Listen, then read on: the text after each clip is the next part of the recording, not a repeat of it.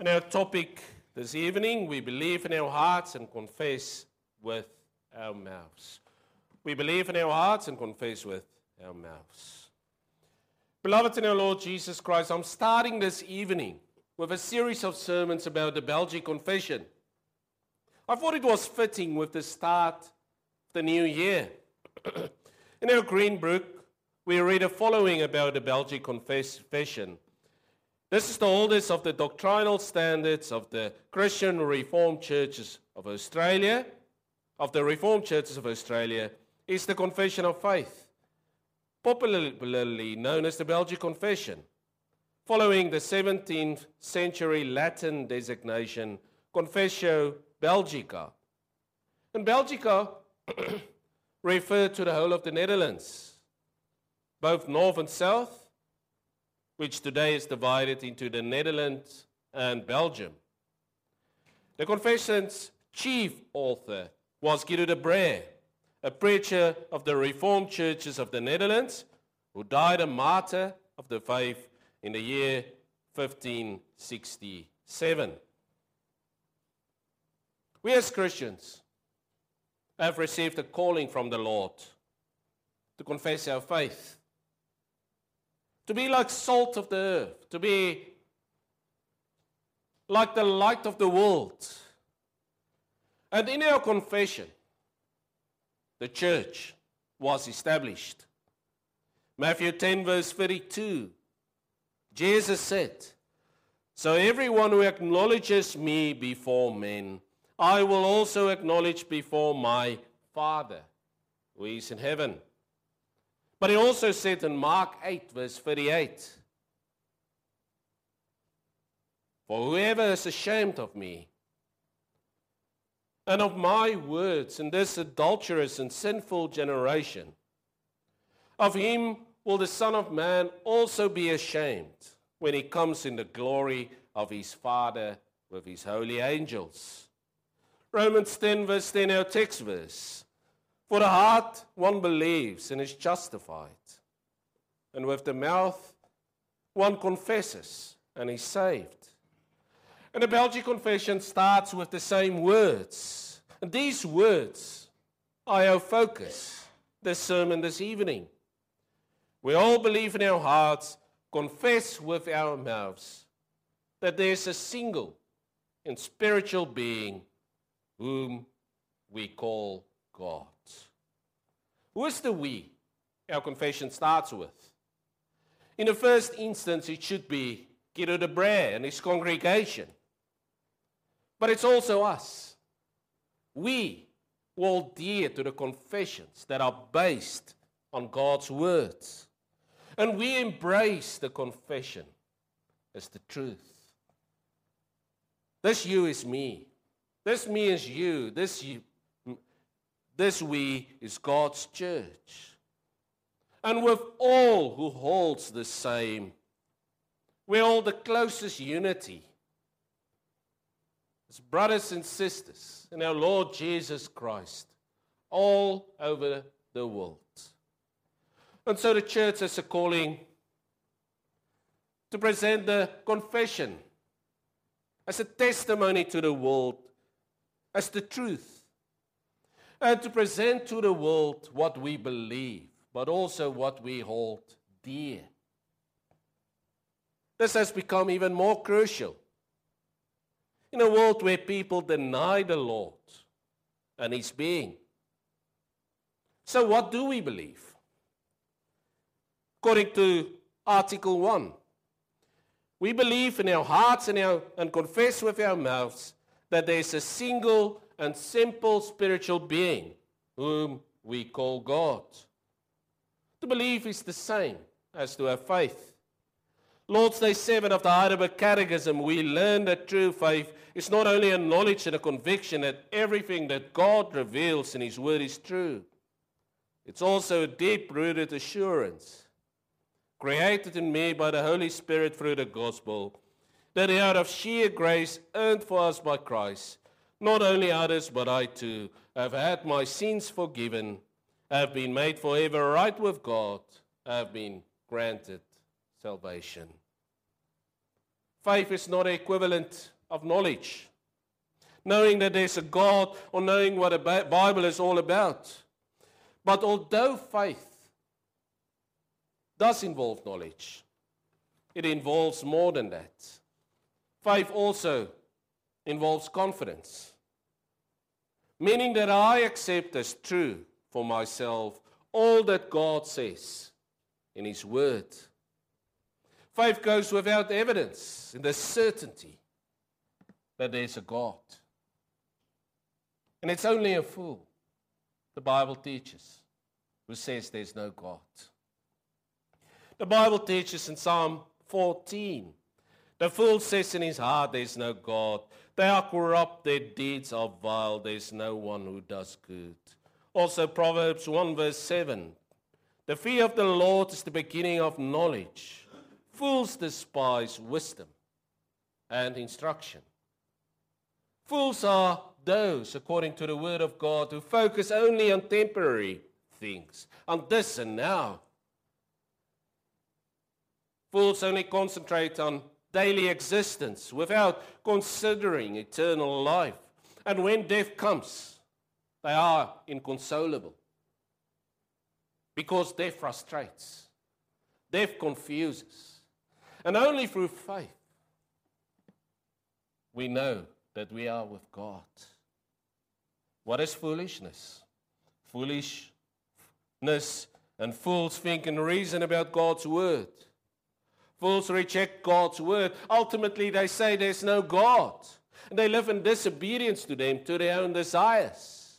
They have clever excuses because they think they are right and why they are not serving Him. And fools do not fear the Lord, because the light of faith and the flame of burning love are not in their hearts, because the earthly things occupy them too much. The existence of God cannot be proved, although many have tried.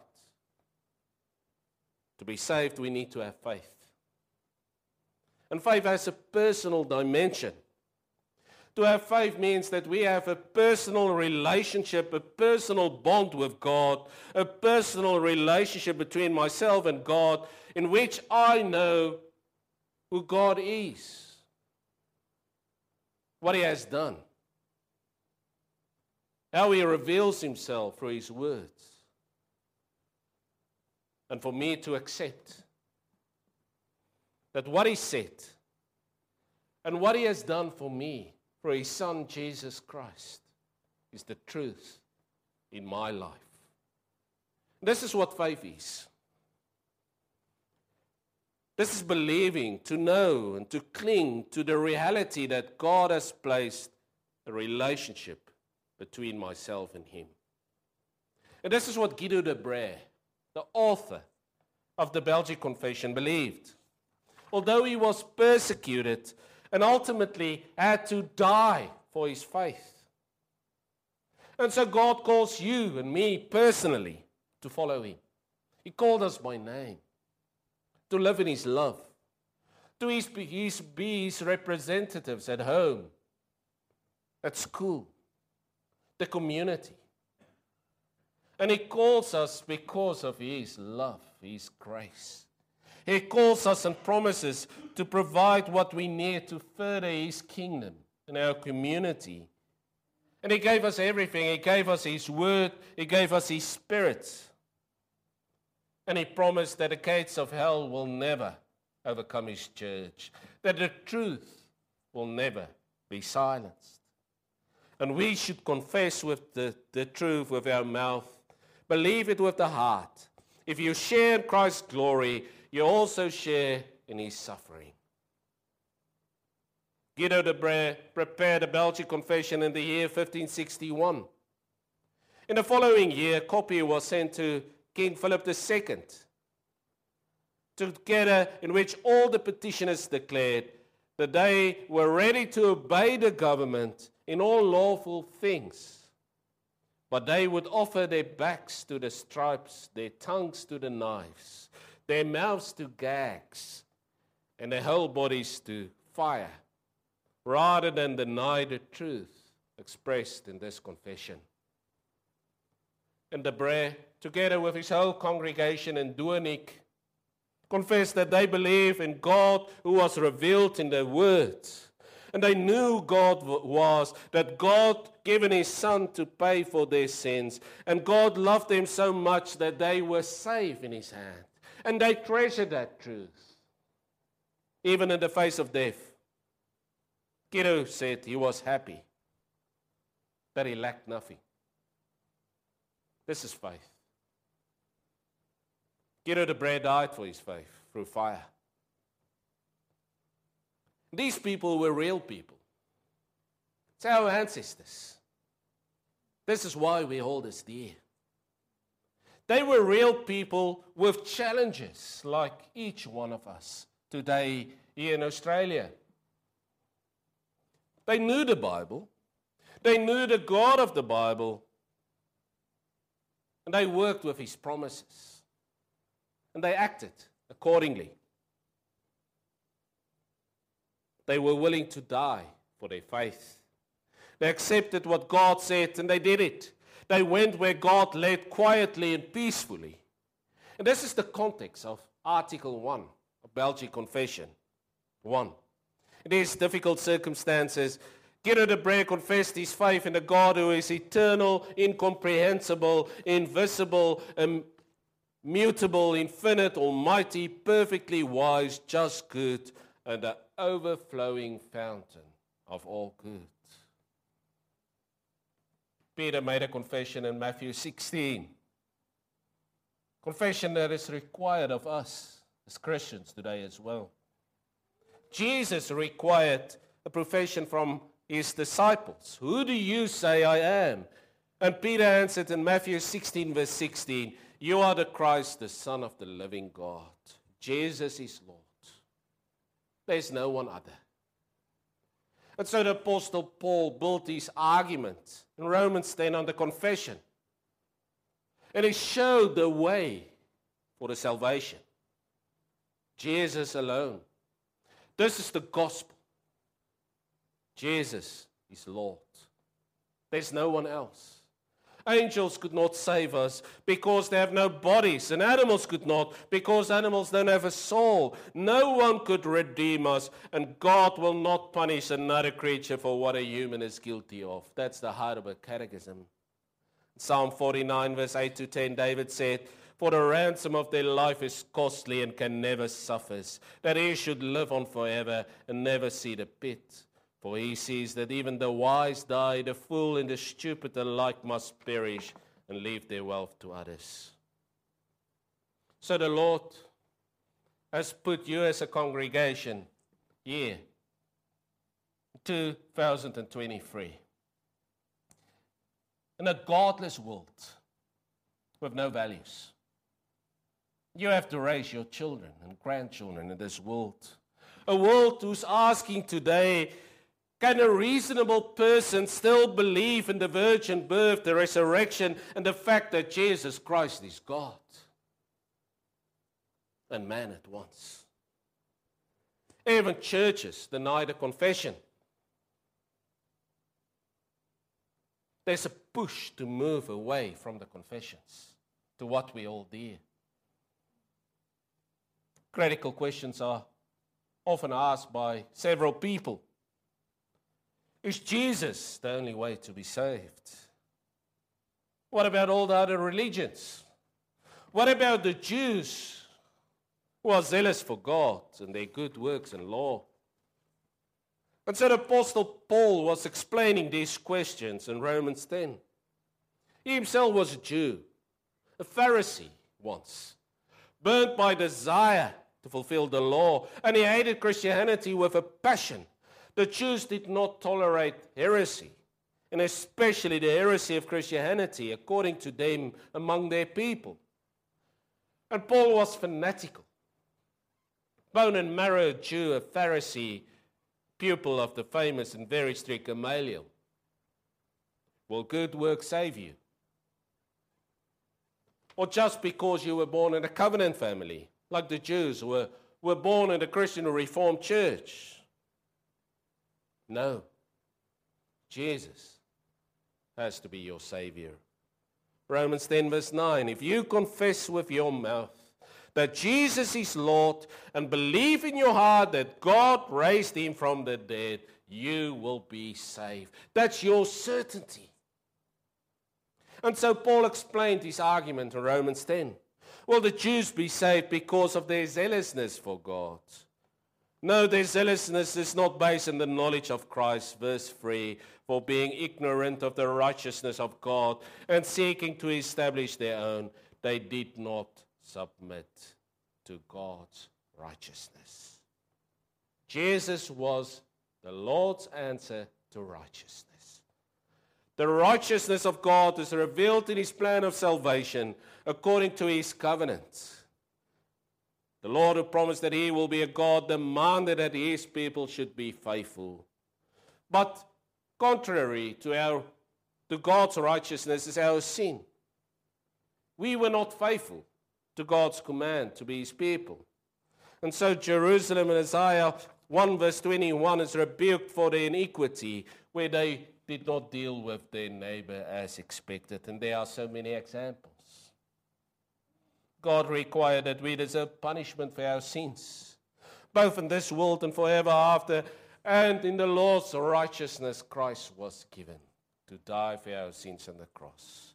Salvation came from the Lord, and Jesus was God's answer to his righteousness. And Christ fulfilled in perfect obedience God's law. Colossians 2 verse 14, having cancelled the charge of our legal indebtedness, which stood against us and condemned us, he has taken it away, nailing it to the cross. Can the law, good works, good people save you? Can the world save you? We need a Redeemer. We need a Jesus. And only a fool says in his heart, there's no God. For Paul, God's grace was his saving act in Jesus Christ. We were dead in our sins, but God in Christ has made us alive. God must give it. Our salvation does not lie with us. Our good works do not save us, but God saves us. And what God has done for us through Jesus Christ. And Jesus was God's righteousness, the end of the law, so that there may be righteousness for everyone who believes. Christ died for your sin. Why was he crucified? Because he wanted to carry our sins, saved us, bore our sorrows, and he brought a new life.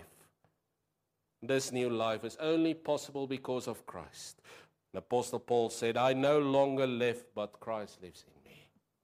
Jesus alone can save us.